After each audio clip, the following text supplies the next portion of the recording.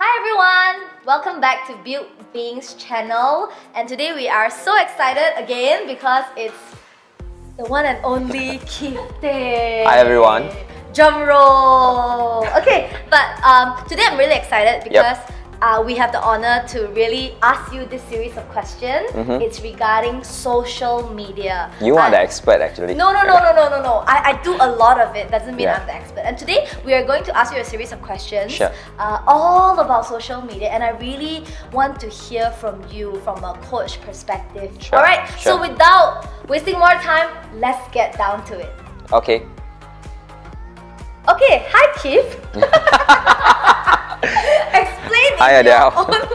Explain in your own words, what is social media? I think it's the creation, the sharing, the participation of social networking. It's so formal, guys. Yeah. No one explains social media like that. Yeah, it's the creating of content, right? Probably a space where people try to connect, people try to share. Actually, a lot of people try to create. Really, it's a creation of what they think is worth putting it up. Yeah. True. So, what role does social media play in today's digital world? I think everyone has an address last time. But I think nowadays everyone's address is on the social media, right? It's a very, very, very interesting way of seeing. Because I'm just thinking, like, if you want to, in the past, you want to send a letter, you need an address. So nowadays, that's where people live, right? So you actually send something to someone and you post something, you make sure someone gets it. So it's a space. Wow, then you look at it, it's like we are all living in our social media platforms. Next question. The importance of social media to individual and even businesses or even organization. How important to live in this address? I think in the past people really spend a lot of time watching TVs. So a lot of ads are put on prime time. I remember the word prime time. I don't remember because I'm younger. So actually, never mind. Now I educate you. Actually, there's no more prime time. It's all the time. So that's where people live, and that's where people want you to acknowledge their existence. That's where, that's where people actually do most of their decision making. So to business, of course, it's extremely important because who doesn't hold a phone nowadays, right? And who doesn't look into their phones? So if you want your presence to be felt as a business owner, you must be there. You must be there. It's not something that you should resist or run away. It's a wonderful platform. For individual, I think it depends. What do you really want to get out of it? For me, it's more like a memory lane. For me, it's more like sometimes just to let you know, before I embark on a longer flight, right? I'll just load all my Insta photos first. So I think because those are the memories that I've captured. Like a photo album online. So I'm actually most responsible for my own Instagram because that's what I want to remember. So for individuals, of course, you would know better how actually the business is, that name itself, that personality itself. So if you want to do it right, you have to be there. I know that you are currently also a father to the 3 beautiful children. So in your perspective, is social media a good thing or a bad thing? Generally, I think the thing that I would make sure my kids understand is that do not be afraid to miss out. Because if you actually use social media as a means to just catch up with things, and you constantly feel you're not good enough, constantly feel that you're missing out, constantly comparing your normal self to what people post as their best self. I think that can be very depressing. That can be very demotivating.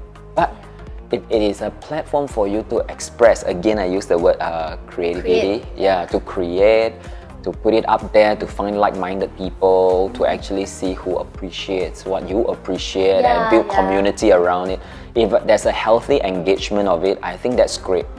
But kids, once again, I have friends that worked in YouTube. So what happened was his department was to filter out all those violent and those obscene stuff. Yeah. I think the world is sometimes in some ways quite crazy. So there are a lot of people that practice irresponsible pleasure in their lives. So that means they just put it up. I think for all of you content creator, as long as we exercise responsible pleasure, you know there are different people actually watching what you have created. I think if that is being governed, I feel it's great. Why not? It's just a tool anyway, right? It's a platform, it's a tool to get the message across. Okay. I really like how you put it into a perspective. Okay, so I have this question that is really random from that answer that you gave me. It's not on our notes. So in this day and era, like we are living in this Instagram world. Yes. Maybe just one thing, how can we distinguish that? Okay. Because it's so habitual already. I get what you mean. A lot of people go to their phone the first thing in the morning.